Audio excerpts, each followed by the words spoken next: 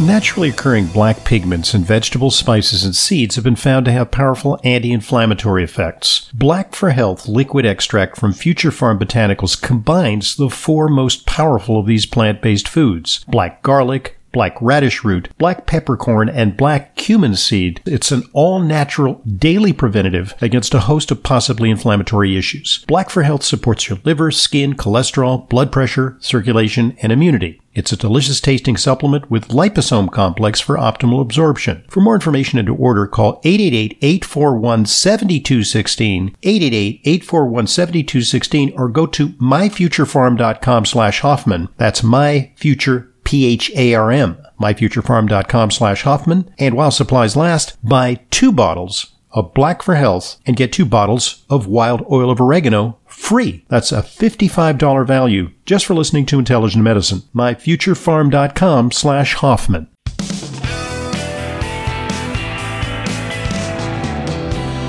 Welcome back to today's Intelligent Medicine podcast. I'm your host, Dr. Ronald Hoffman. We're talking to Dr. Michelle Perro. She's co-author of What's Making Our Children Sick, which explores the links between GM foods, genetically modified foods, glyphosate, and gut health. And there's a lot to talk about here because until coronavirus dominated the headlines, there was a lot of news about Bayer. Bayer was a stock that you may have regretted buying because, well, they bought Monsanto for, literally billions of dollars. They thought they had a good thing going because Monsanto was the maker of glyphosate and Roundup Ready seeds. But it turns out to have been a big liability for them because there are a whole raft of lawsuits based on the proposition that glyphosate may cause cancer. They were fighting in court. They came close to what I understand a settlement. And then coronavirus came along. And all of a sudden, it sounds like Bayer is trying to tough it out. Can you bring us up to date on the latest on this situation? Yeah, I can. So since the original case with Mrs. Dwayne Johnson, he won like a $273 million lawsuit against Monsanto, now Bayer. That was reduced. And since that time, I think there are over 40,000 cases pending against Monsanto Bayer regarding the Roundup causing cancer. And again, glyphosate is the active ingredient Roundup. So we now have so many cases. The main cancers are non-Hodgkin's lymphoma. And for people who both used it professionally as gardeners and landscapers and people who've used it in their backyards. It's not just a crop herbicide. It's all people in their own backyards have been spraying this stuff without any protective gear. And everybody knows what PPE is now and these days for years. And you have great dermal absorption of this chemical. Remember, you can breathe it in, you can eat it, and you can also get it through a dermal contact, which means your skin. Your skin is a great mechanism for taking in stuff. Actually, I use it for kids sometimes when I need to apply certain things. I do it dermally. So just for people to remember. And so since that time, it's been challenged, and the EPA came out in January saying that they have disputed those findings of glyphosate and cancer, and they are negating that fact and have deemed it safe, and also that it's safe for children and can be sprayed around schools. Now, where they got that data is really unclear to me, because we have been reporting out, and the IARC, which is the International Agency of Research on Cancer arm of the World Health Organization, had a great monograph on how glyphosate-based herbicides cause cancer. And as I alluded to earlier, Dr. Antoniou and his group out of King's College showed the exact mechanism of how this likely happens of potential cancer. When you link that with the GMO causing immune dysfunction of this, just a genetic modified process, link it with the glyphosate-based herbicides, the potential is enormous for the ultimate immune dysfunction, which is cancer. So that is where we're at now. Because of weeds that are now resistant to glyphosate-based herbicides, approximately 75%. Syngenta has come out with dicamba, resurrected that chemical, which is also now, 2 weeks ago, a paper came out, shows that dicamba, which is also cancer-causing. So we have replaced glyphosate with another cancer-causing herbicide, and farmers have been suing against dicamba for a few years because of what we call drift toxicity to non-target, non-GMO crops. And now, just published, hot off the press, dicamba and cancer. So this is kind of the law of unintended consequences. I mean, the idea being that we were going to, use glyphosate to protect these crops, and maybe would use less, herbicides. It's backfiring because we're ending up finding Roundup-resistant crops, and we're using more of obsolete, already recognized as dangerous herbicides on our crops. So, what's the good of those Roundup-ready crops when we have to use all these other things? Indeed. We have to get off the chemical mill. We're on a chemical, like hamster wheel, as we like to call it, and we need to get back and kind of switch gears, and no better time than now, with all the holes in our food system just glaring at us, to get back to regenerative agriculture, where we can remove these chemical inputs. Chemical farming does not work. Monoculture farming does not work. This idea that we were going to feed the world with GMOs has not panned out. Well, that's really, let's pause on that, because that's really the rationale here is, we talk about the agricultural revolution, and, many years ago it was predicted that the world wouldn't survive because we couldn't sustain the billions of people that were making up the population, and that, with billions of additional people on the way, we were going to have mass starvation. Then we had the agricultural revolution. We had hybridization, it was before GMOs, and we had ingenious methods of agriculture to create hardy crops and blah, blah, blah. And, we fed the world. Okay, great. Some guy won the Nobel Prize for this. So the argument is, if we take away these GMO crops, how are we going to feed people? People, we're going to go back to the dark ages and starvation. You say that's a spurious argument. It indeed is serious, because regen agriculture has been shown to be equal, or even if not better, in terms of crop production than genetically modified crops. GMO crops require more inputs. Initially, they require less water, but after the first 2-3 years of using them, they require more water. And scientists themselves, like Dr. Robert Kremer, who used to work for the USDA for like 30 years, a long time, and he came out and he himself said, those genetically modified seeds, they're not hardy, they fail to emerge. You have to use all kinds of inputs to get them to emerge. And farmers have enormous costs with these purchasing of seeds and all the chemicals they require. Well, they become hooked. They become hooked on this because the very same companies that make the Roundup-ready seeds make the chemicals that are designed to go on the seeds to enable the crops to grow. And you have a perfect vertically integrated monopoly, which farmers basically become dependent on.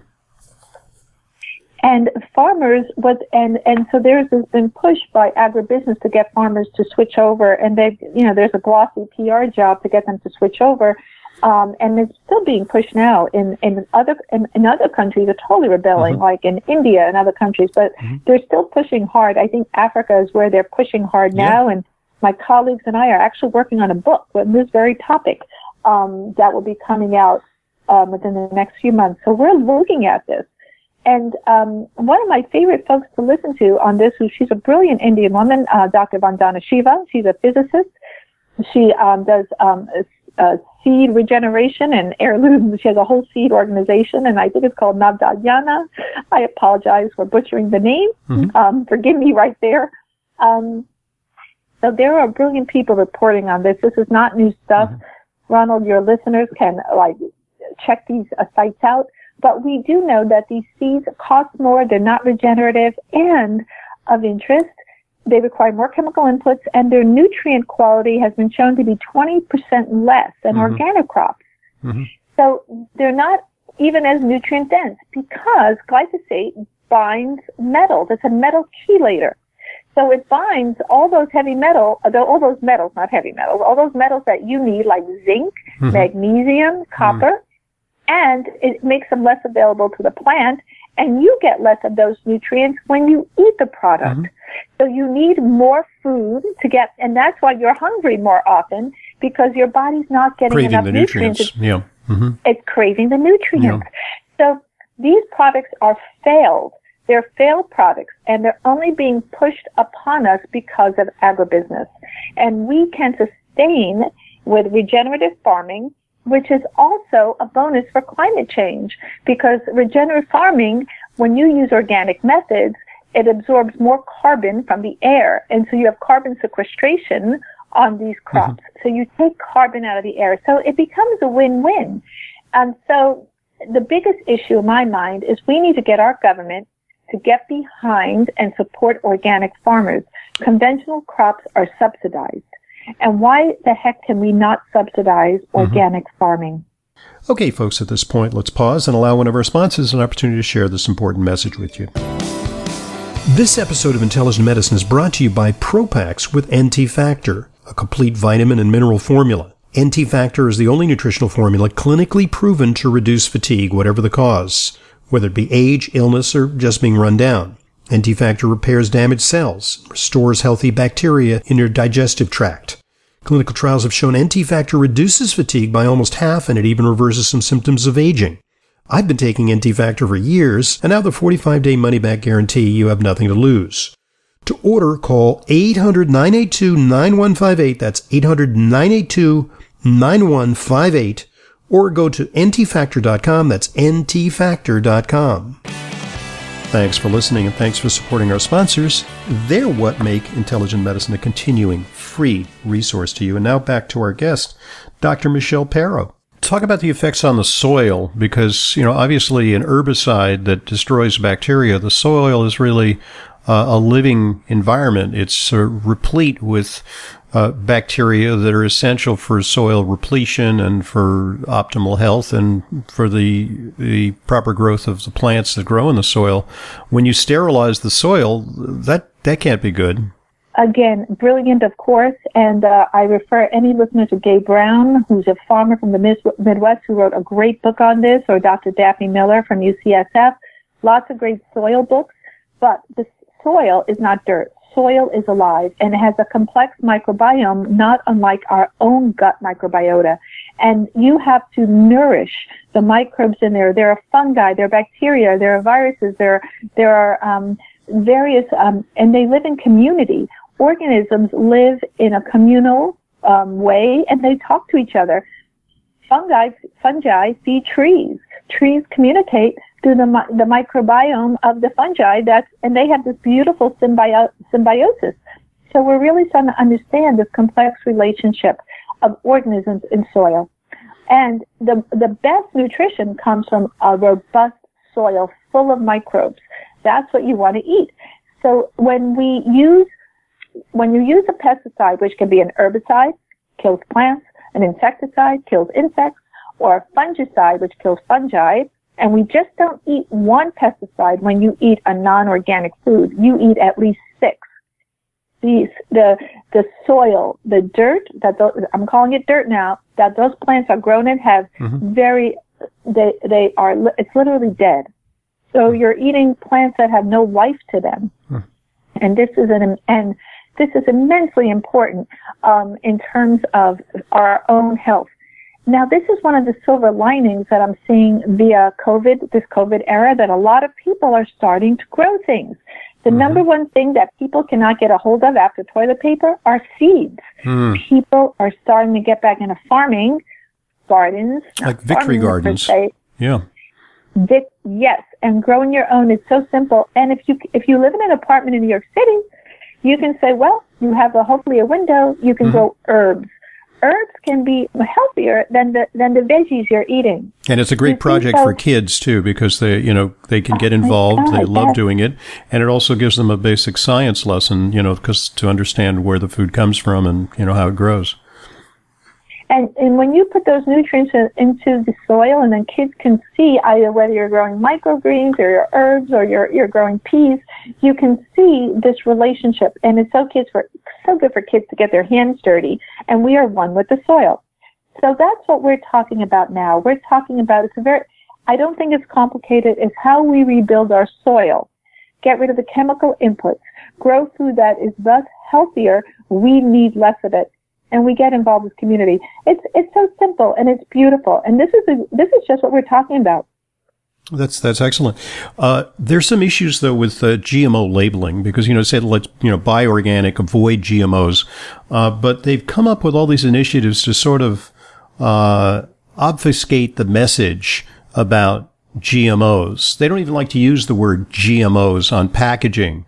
So what's happening on the regulatory level when it comes to helping consumers make, intelligent choices? Because, you can vote with your consumer dollars, but if you don't know what you're buying, you can't really discern which products are better. And, now it's even harder because industry fought back. If there was no problem with GMO, they wouldn't have fought as hard as they did to block labeling. Labeling was blocked in 4 different states. It was tried, Vermont, Colorado, California, Oregon, I think Washington also, and it got blocked all the way across. And then big money. So there was something called the Grocery Manufacturers Association that came out, and industry gave them millions of dollars. Monsanto, I believe, gave $22 million. Syngenta, Dow, DuPont, and foods also. And what I found particularly disturbing when I looked at myself, all the different industries that fed blocking labeling, since we tried to label in California, Prop 37, that was one of the first, is Abbott. Abbott makes formula, baby formula, and they too gave over $700,000 to block labeling because if you don't buy organic formula, there's also glyphosate in baby formula. That's really disconcerting. It was so concerning to me as a human, as a pediatrician, and as a mom, the lengths that they went to obfuscate GMOs. If it wasn't a problem, why go to all the trouble and not let us choose what we want to eat? And now, what's even scarier, there's GMOs 2.0, which is gene editing or CRISPR technology, also called RNAi or RNAi interference, where they can actually take snippets of genes they don't want. Let's say when a potato gets a black spot, they can gene edit it, cut that gene out that produces the black spot, so that the consumer, the eater, doesn't even know that that potato has been gene edited. What you don't know is the potato, innate potato, can still have the black spots, you just can't see them. And we also have no idea of the untoward effects of taking one gene out and the subsequent problems thereafter. You just don't take a gene out and don't have any of the genetic rearrangements going on. It has not been studied and has not been looked at in terms of health. And that comes under a different category. CRISPR technology is considered like its own classification. It's thought to be more benign or under a different jurisdiction than GMO. It is, which is quite maddening because it's I think if anything scarier. We try to do that with the mosquitoes, with Zika virus. Okay, so Michelle, it sounds like this CRISPR technology, while it's touted in terms of being able to enable us to bioengineer all kinds of wonderful new compounds and gene edit and cure diseases, maybe fraught with some problems. What do you say? Ronald, I'd like to say that I support this idea, especially in terms of creating new medications and new treatment modalities via gene editing and recombinant DNA. We've done that before. For example, insulin is made from a genetically engineered E. coli, a bacterium. So it's not to say there's no value in doing this. So let me make that clear. And indeed, because we have concerns about gene editing doesn't dictate that we're anti-science or anti-progressive science as well. What I am concerned about is that when you gene edit and when you cut out with these molecular scissors, a very oversimplistic way of looking at it, but that's the way I like to teach it. When you take that out, you have changes in the genetic sequencing of this organism down the line. That new genetic sequence causes the formation of these new proteins. These new proteins and the effects on human health or any health of any organism, bees, birds, trees, is unknown. And not only are they unknown, they're not being studied.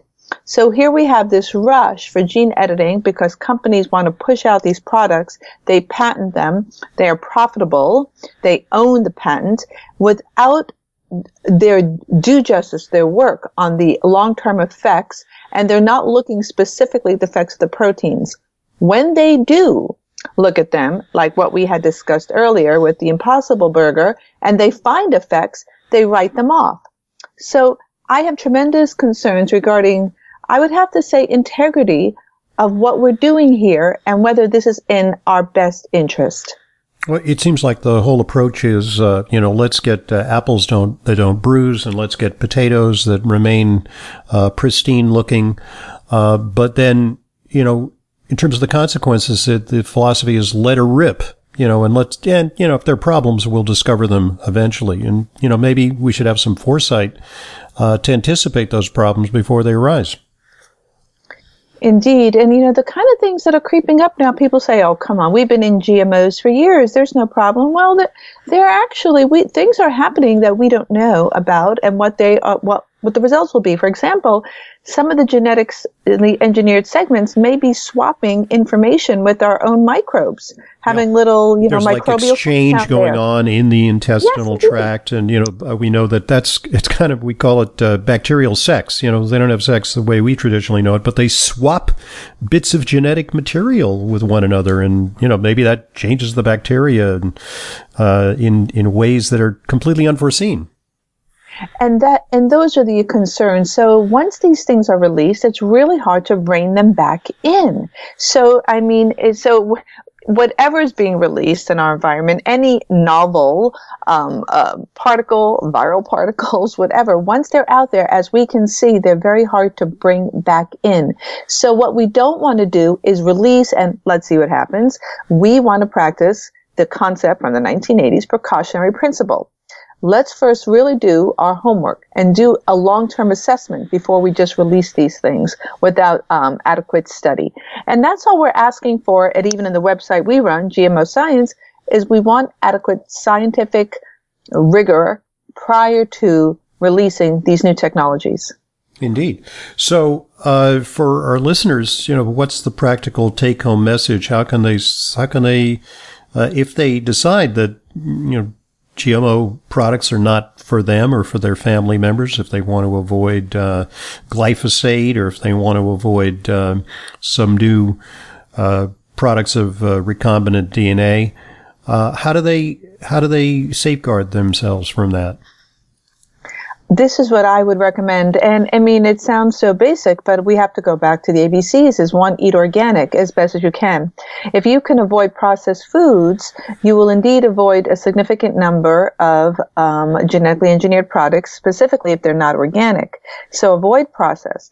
Buy organic whenever you can. And there is some cross-contamination with organic as well. People bring that up to me all the time, and I say, indeed, corn can travel 1,000 miles. Right. So it's risk reduction. It's not complete, 100% safeguard against exposure because there's, drift from adjacent fields and there's escape of some of these products into the even organic agriculture, right?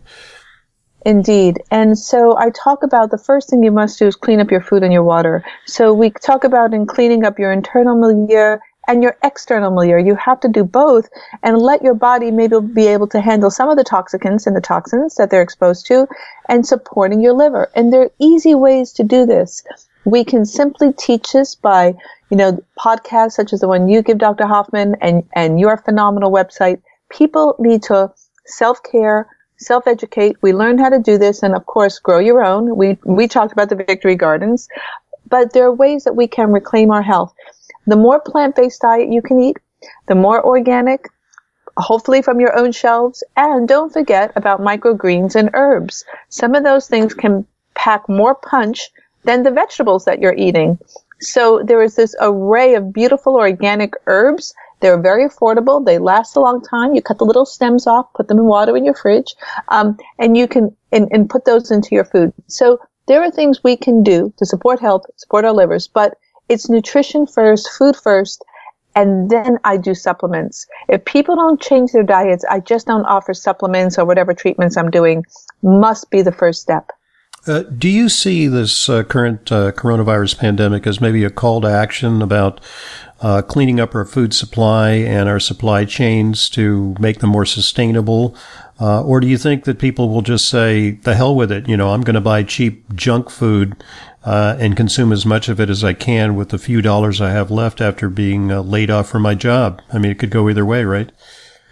Indeed. I would hope, again, being an optimist, and I know I don't want to sound like Dr. Doom and Gloom, I am an optimist, and I think there are many silver linings here. And it is pointed out, if COVID has done nothing else, it's pointed out the holes in our food supply. If you are a carnivore, I say that's fine. But the way we treat our animals, you cannot herd them in, expose them to the incredible rates of disease, which they have, and then give them massive antibiotics, which then affect us and our microbiome to hold down the diseases. And that's what we're doing now. Not to mention the workers who have to deal with processing these animals. So I'd say humane treatment of all animals before we eat them. And I hope, if nothing comes out of this, that we can reconfigure our meat production system in the U.S. It's inhumane for the animals and the workers. So that would be, if anything came out good out of this pandemic, I would hope it is we reassess our food supply. And the number one thing being purchased in the U.S. right now are seeds. People are growing their own stuff. So there's the return back to cooking. We have to get out of the restaurants right now, and I support restaurants, but can they switch to an organic model of cooking? Can they change their own practices to support not just good food, healthy good food? That's one of the reasons I prefer to eat home. In general, I'm not a real foodie, although I live in New York, and at least when I purchase the food myself and prepare it myself, I know what goes into it. When I go out, it might taste really scrumptious, but who knows what the ingredients are, and generally they go for the cheapest sources. It's just a matter of cost. The margins in restaurants are so low that they're going to scrimp on ingredients. I agree. I rarely eat out, and when I do, I go to our local organic market and get my Good Earth, who I absolutely adore. I can't leave my town because we have the best organic market in town. So I too share those things. And, the quick foods, let's say, have a lot of corn and soy in them. And unless it's organic, it's all genetically modified. Not to mention other additives are in those foods like MSG, monosodium glutamate, and that's from a genetically engineered yeast extract. A lot of those hydrolyzed proteins and hydrolyzed flavorings are from genetically engineered products. So all those additives are emulsifiers. Not only can be genetically engineered, but they also have effects on the microbiome, particularly emulsifiers. And you'd find those, for example, in dressings, those prepared dressings, things like that. Even stuff that you get at Whole Foods and Trader Joe's. I mean, they use ingredients that ostensibly seem natural, but could have an adverse effect. The book is What's Making Our Children Sick? It's a classic, How Industrial Food is Causing an Epidemic of Chronic Illness and What Parents and Doctors Can Do About It. And now that we have the coronavirus pandemic and we're seeing kids sometimes get sick with that, it's yet another reason to optimize our kids' diets. If autism and attention deficit disorder and childhood diabetes and autoimmune disease weren't enough, we now have new impetus for making sure that our children are in optimal condition to be resilient to challenges like we're now experiencing. So thank you very much, Dr. Michelle Pero, for joining us. It's been a pleasure. Thank you, Dr. Hoffman. Always delightful chatting with you. I'm Dr. Ronald Hoffman, and this is the Intelligent Medicine Podcast. As an Intelligent Medicine listener, you know how important it is to ensure that your supplements are genuine, safe, and effective. But vetting your sources and tracking down the exact products you need can be a hassle. That's why I'm inviting you to browse my online supplement dispensary at drhoffmanstore.com. We stock only the highest quality supplements, some of which are very hard to find elsewhere. The very same supplements I prescribe to my patients and take myself. My specially curated professional-grade supplements are fulfilled via the FullScript network. FullScript is the safest and most convenient way to purchase my medical-grade supplements. Buying through FullScript offers fast shipping, optional refill reminders, a mobile-friendly site. It's safe, secure, and HIPAA compliant, and offers world-class support. Just go to drhoffmanstore.com to sign up for your free FullScript account. You'll also receive free shipping on all of your store orders. That's drhoffmanstore.com. drhoffmanstore.com.